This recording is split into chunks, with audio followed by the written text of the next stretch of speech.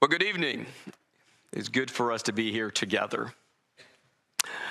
Salvation through Christ is by grace, by God's grace, by divine grace, a gift of everlasting love. And that grace, God's grace, is surpassingly rich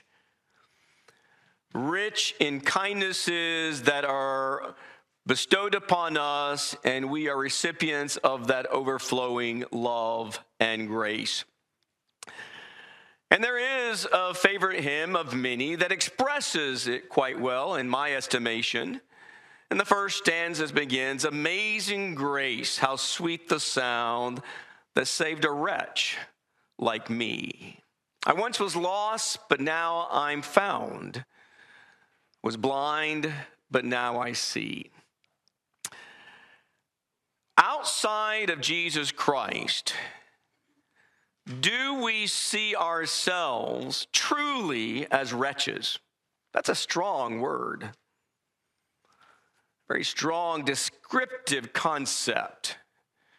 And outside of Christ, is that how we see ourselves? Do we see ourselves as wretches before God? Well, the Apostle Paul expressed very similar wording in Romans chapter 7, when he talked about the struggle between flesh and spirit and mind and the conflict and the battle that is raging in this world over the souls of men. And he says, "What a wretch I am." And so he used the same concept of the idea of this expression that in sin we are a wretch. And he goes on to ask the question, and who will set me free from this? When you think about that idea, and that's a very sobering thought, and yet the gospel teaches us about the power of God's grace. The gospel is a message about that power, and that God's grace is abundantly amazing, and it is such that it has been impacting lives in very drastic ways. And the gospel story tells us about people who received grace from the Lord Jesus Christ. And some of those people, we only know them by the description of their misfortune or the description of their misdeeds.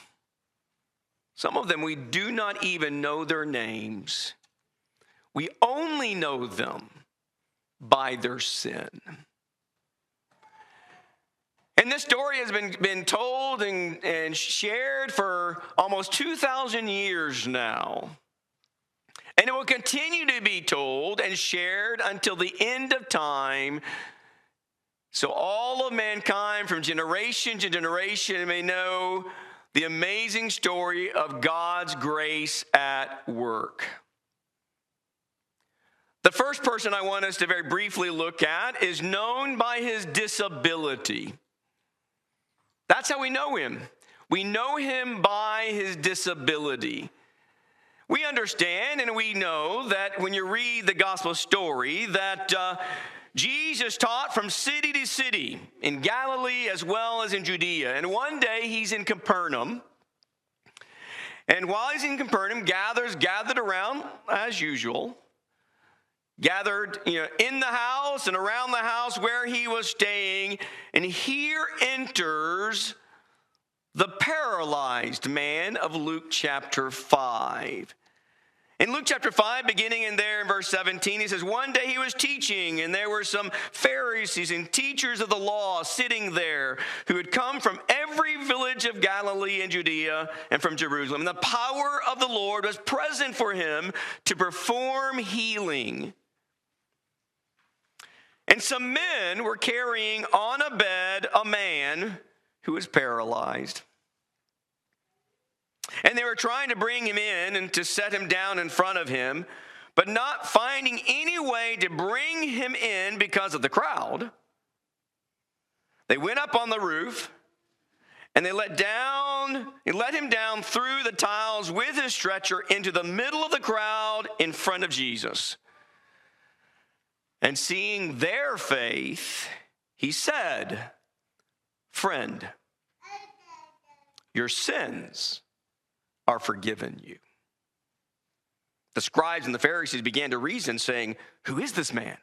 Who is this man who speaks blasphemies? Who can forgive sins but God alone?" But Jesus, aware of their reasonings, answered and said to them, "Why are you reasoning in your hearts? Which is easier to say, 'Your sins have been forgiven you,' or to say, 'Get up and walk'? But so that you may know that the Son of Man has authority on earth to forgive sins," he said to the paralytic, "I say to you, get up and pick up your stretcher and go home." Immediately he got up before them and picked up what he had been lying on, and he went home glorifying God. Here's a man that we only know by his disability. That's what we say, hey, let me tell you the story about the paralytic. And here is a man who is able only to lie in bed. He can't walk. He can't do for himself. He has to rely on the charity of others.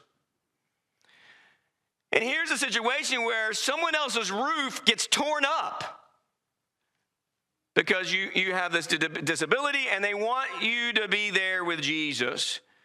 And so they tear up the roof to make a hole in somebody else's roof. It's not their roof. They tear this hole in this other guy's roof, and they let you down in the middle of that crowd in front of Jesus. And so here you are, you're being lowered down for everybody to look at you now. The paralyzed man. And while you're there, the religious leaders in that audience start talking and thinking among themselves, expressing their concern and how they're upset because of what Jesus said to you.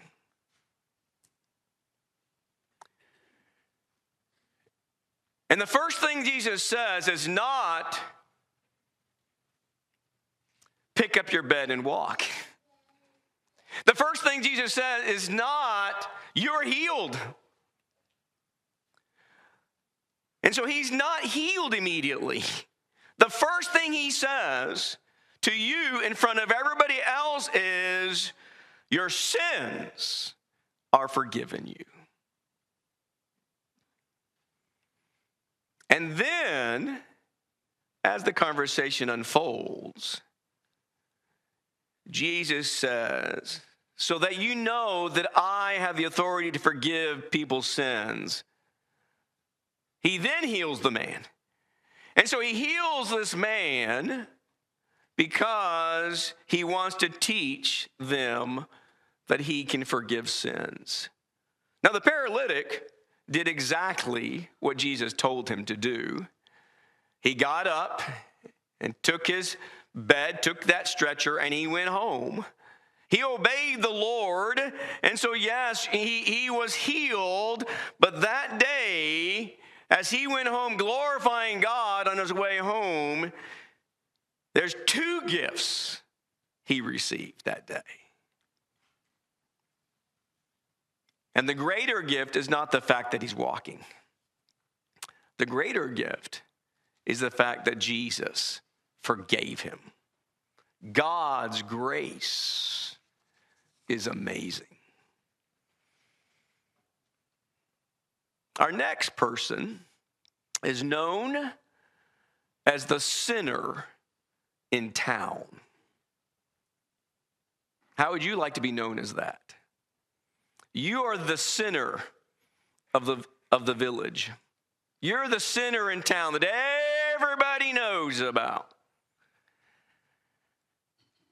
And so a sinful woman enters the room in Luke chapter 7. She is emotionally distraught. The religious leaders who are present are looking down on you disdainfully to the point that, they would not even touch you, that they dislike you that much. And yet here you are, and you present yourself, and you start wiping a man's feet with your tears and with your own hair. And while you're doing that, there are some words that are expressed and spoken that are unkind and quite hateful about your spiritual state. And Jesus even says out loud and announces, you have many sins. And yet, Jesus spoke up for you. Jesus defended your humble deeds of love. In Luke chapter 7, picking up our reading at verse 40 here, we'll read a few verses. And it says, get over one more page.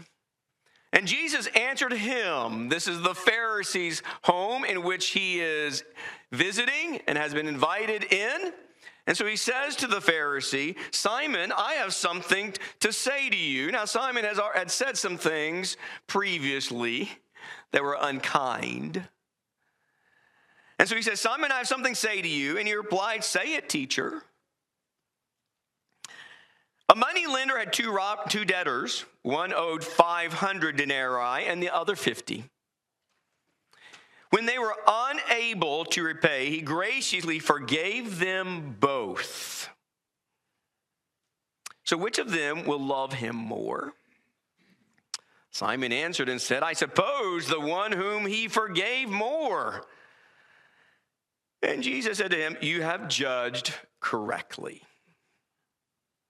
Turning toward the woman, where is that woman? At his feet. Wiping his feet with her tears and her hair. So he turns to the woman, and yet he said to Simon, isn't that an interesting picture? He looks at the woman, but he addresses his words to Simon. Do you see this woman? I entered your house. You gave me no water for my feet, but she has wet my feet with her tears and wiped them with her hair. You gave me no kiss, but she, since the time I came in, has not ceased to kiss my feet. You did not anoint my head with oil, but she anointed my feet with perfume. For this reason I say to you, her sins, which are many, have been forgiven. For she loved much. But he who is forgiven little loves little. Then he said to her, your sins have been forgiven. Those who were reclining at the table with him began to say to themselves, who is this man who even forgives sins? And he says to the woman, your faith has saved you. Go in peace. The Lord pointed out here that this Pharisee named Simon did not offer, nor did any of those things that she was doing out of a sense of hospitality as the host of Jesus or out of love. He didn't. And so what he does, he contrasts his neglect as a host with her actions of humble love.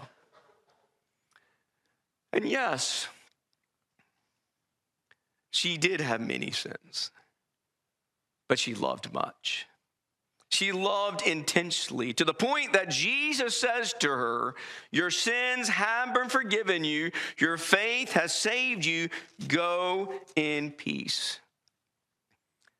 What we have here is just another story of God's mercy and grace at work. John 8, the one known as the adulteress. The adulteress that everybody knows. And so over in John 8, we turn our pages there and we'll begin reading at verse 2. But let's just remind ourselves here. What you have is you've got the religious leaders who have now have brought you into the center where Jesus is teaching in the temple area. And here you are placed in the middle in front of Jesus, and everybody sees you. And not only that, your adultery was announced. So everybody not only sees you being presented to Jesus, everybody who is close enough hears it as well. Talking about public humiliation. Public humiliation. And at the same time, these religious leaders, knowing the law of Moses, make a point to say that the law of Moses required a certain penalty for this particular sin, and they definitely say what it is. The law says she should die by stoning. And so that's the situation. As we begin our reading at verse 2. Early in the morning, he came again into the temple, and all the people were coming to him, and he sat down and began to teach them. The scribes and the Pharisees brought a woman caught in adultery, and having set her in the center of the court, they said to Jesus, "Teacher, this woman has been caught in adultery, in the very act. Now, in the law of Moses commanded us to stone such women. What then do you say?" They were saying this, testing Jesus, so that they might have grounds for accusing him.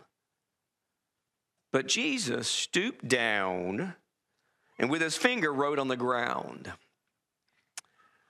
But when they persisted in asking him, he straightened up and said to them, "He who is without sin among you, let him be the first to throw a stone at her." Again, he stooped down and wrote on the ground. When they heard it, they began to go out one by one, beginning with the older ones. And he was left alone, and the woman, where she was, in the center of the court. Straightening up, Jesus said to her, "Woman, where are they? Did no one condemn you?" She said, "No one, Lord." And Jesus said, "I do not condemn you either. Go. From now on, sin no more." Jesus, being the master teacher, clearly here, masterfully exposed everybody's sins here on this particular occasion. But it's interesting as the scene unfolds, and here's the presentation, here's the public humiliation, here's the questions that being kind of persistently thrown at Jesus. And for a while, how long? We do not know. But for a moment of some time, Jesus remains quiet. Until finally the persistence moves him to say, "He who is without sin among you, let him be the first to throw a stone at her." And then he went back to that silent pause again. And what a powerful pause that must have been. And as we have read and already knew, eventually all the accusers have left. And then Jesus turns to her and asks, "Did no one condemn you?" And she says, "No. None of these men that had brought her into this, none of them, after hearing what Jesus asked them, condemned her." And he says, "I don't either. You may go, but from now on, sin no more." Grace. Divine grace it is such a priceless gift. There's no amount of money that equivalates it. Another one that we know, not by name, but by his deeds, is known as the thief on the cross. A criminal dying because of his crimes. A convicted robber, as we're told by Mark's account. But over in Luke chapter 23, here we've got the convicted robber hanging there along with Jesus, but on either side there are two robbers being crucified as well as Jesus. But as the custom would have been, they, as criminals and crucifixion, they would be hanging there naked. And yet this thief, this robber, joins others to insult Jesus with all the other mockery that is going on. But in a matter of hours, I don't know how long, but from the moment they are crucified before their death, by inspiration, divine inspiration, Luke shares an amazing story of change and grace.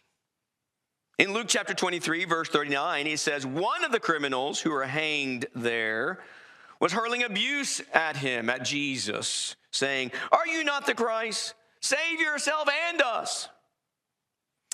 But the other answered and rebuking him said, "Do you not even fear God, since you are under the same sentence of condemnation? And we indeed are suffering justly, for we are receiving what we deserve for our deeds. But this man has done no wrong, nothing wrong." And he was saying, "Jesus, remember me when you come into your kingdom." And Jesus said to him, "Truly I say to you, today you shall be with me in paradise." In a matter of hours, this convicted criminal, deserving of death, humbly repented and turned to Jesus. And he confessed that he had done wrong. He confessed that. Yeah, I am guilty. And in that confession, he not only confesses his wrong as a criminal, but he basically goes on with the confession and says, and accepts the fact that I deserve what is being done to me right now.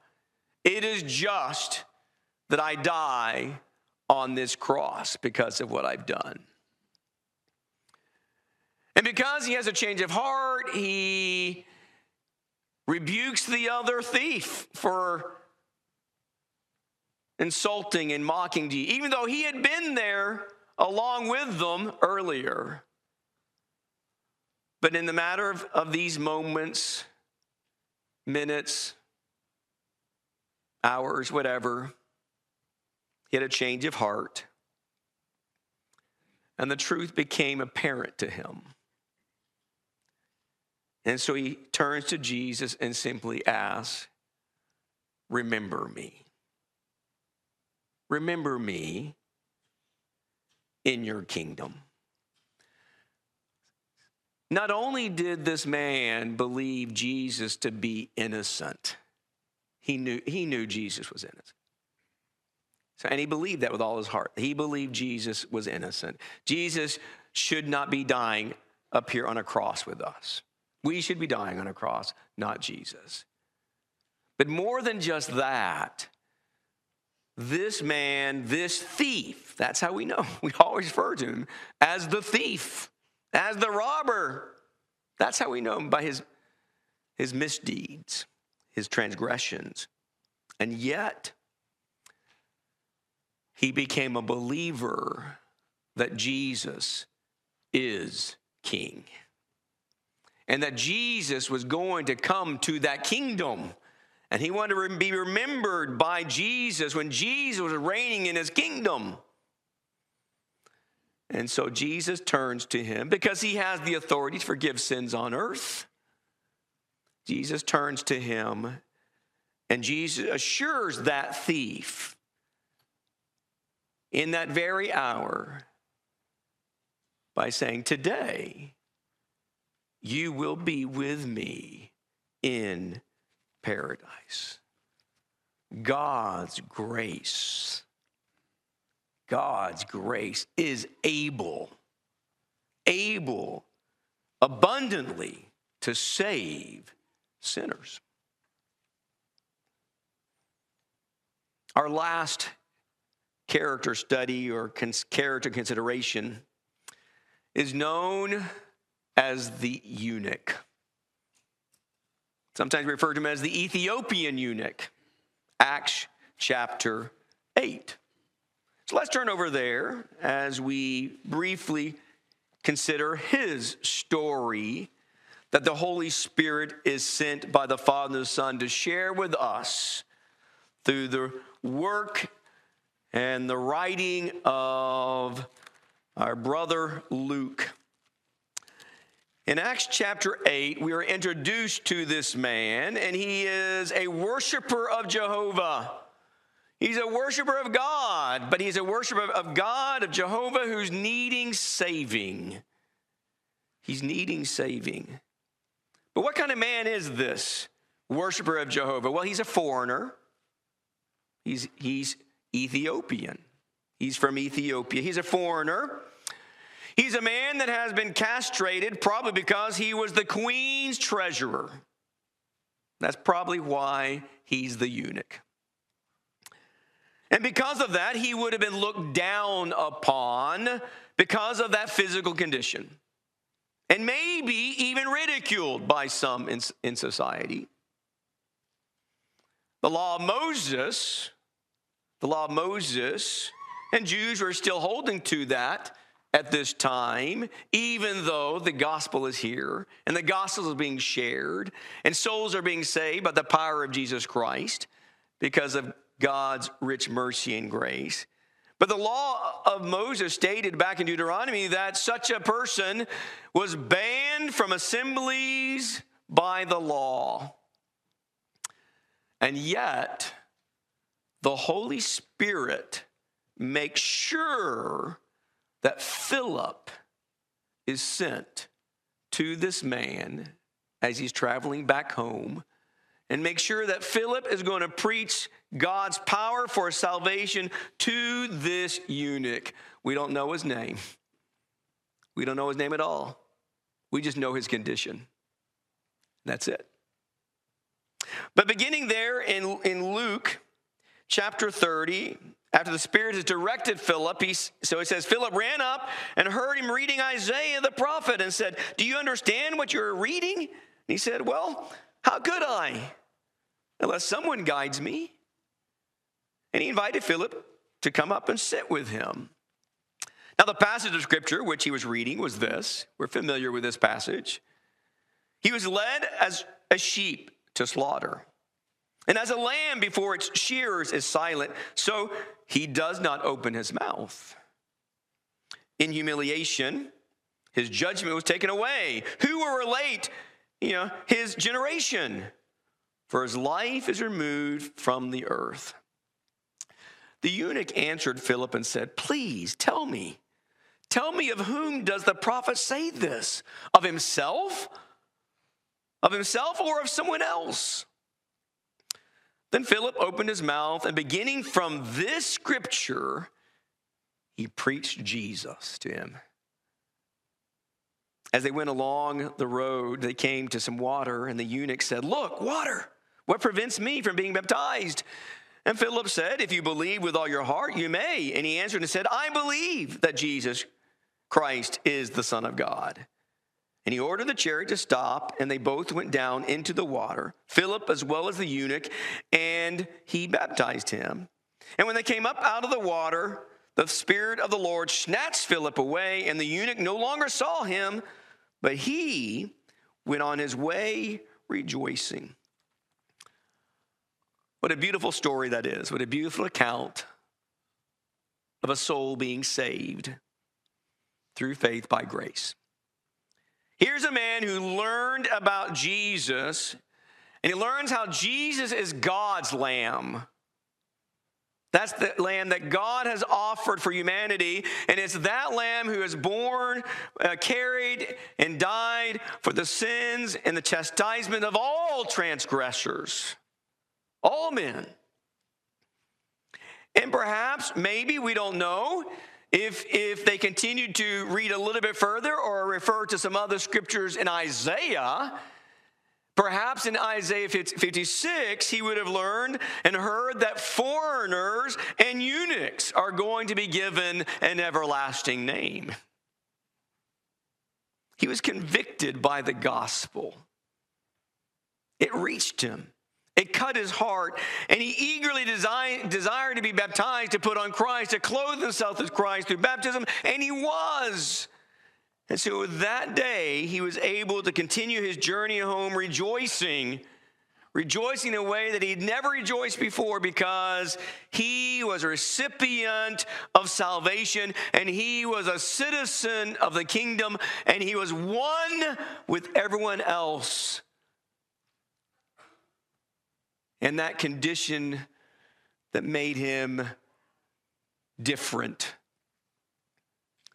was no longer significant. God's grace is amazing. And it is that same grace. It hasn't changed.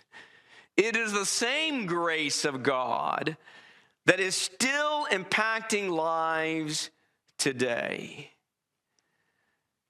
If we are in Christ, if we have clothed our life with Jesus Christ, and even if our past is remembered, we do not have to be shamefully humiliated any longer, because we are part of God's story of grace. We are part of the ongoing account of God's grace at work in our lives. The saints, our brethren in Corinth, had a grace story to tell.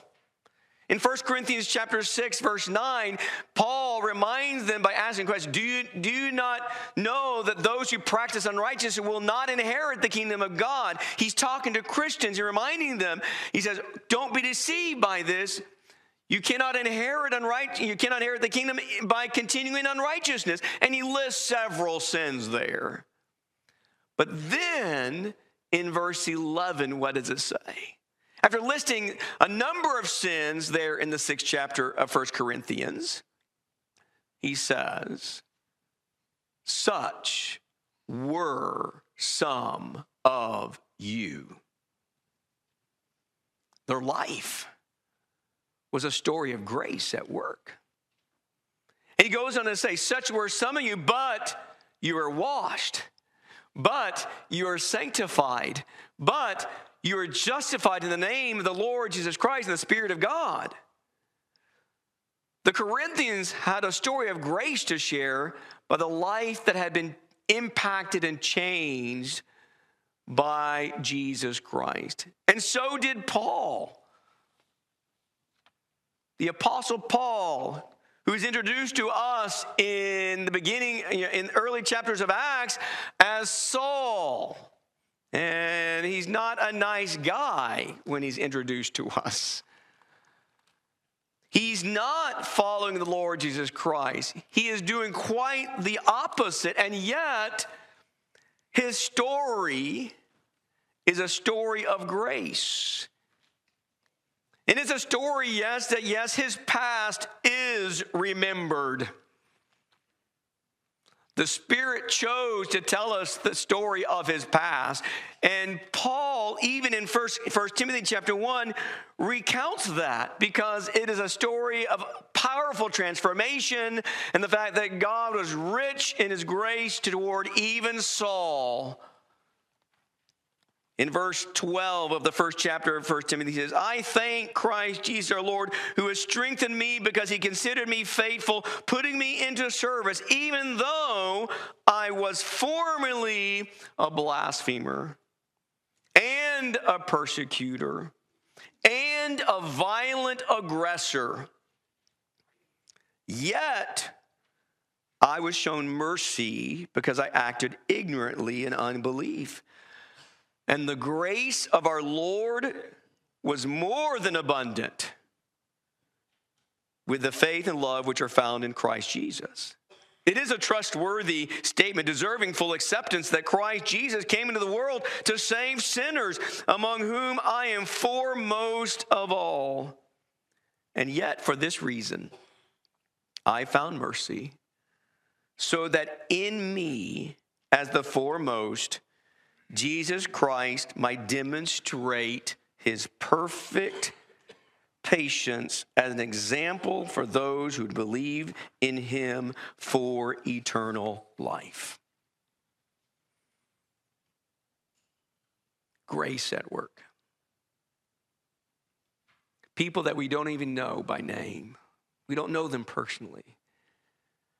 We simply know them by the misfortunes and the misdeeds of their lives. And God preserves those stories, those accounts, to teach us that there is forgiveness. There is forgiveness in Jesus Christ. Even for those who would be considered the so-called worst kind of sinners. You know, do we see our own sins, our past, or if we have any present, do we see our sins sitting right beside some of those horrendous sins in our judgment? Do we see ourselves as prison mates, jail mates with the murderer, that we share the same cell? Do we see ourselves in that way? Wretched man I am, who can set me free? Jesus can. Jesus can set us free. And Jesus does. And Jesus did for all of these people when he forgave them of their sins. Yes, addicts, fornicators, criminals, the Davids, the Lelands, the Johns, the Geralds, the Phils. We just go on down let's put our name in that list. We all need saving, and we can be saved because of the power of God's grace. The richness, the unsurpassing richness of God's grace that is poured out on our behalf. The gospel is what needs to be shared. And the gospel is what we need to be studying. And the gospel is that we need to be holding, because in it is the power of God to save all who will believe Jesus. Believe in him and believe his promises. So no matter what our sins have been, or no matter what our sins may be, even at this moment, God's grace is abundantly able to provide whatever help you and I need. It's there. Just ask the so-called sinner in the town that everybody knew. Just ask the adulteress that was publicly humiliated if God's grace is able to cleanse and save. It is. It is. Ask the thief if grace in Christ can redeem your soul. It can. Will you turn to him tonight? Will you turn and seek the Lord, submit your will to his, so you may begin to taste of the goodness and the kindness of God's love, mercy, and grace? Whatever your spiritual need may be, we invite you to come forward, make your wishes known as we stand and sing the song that has been selected.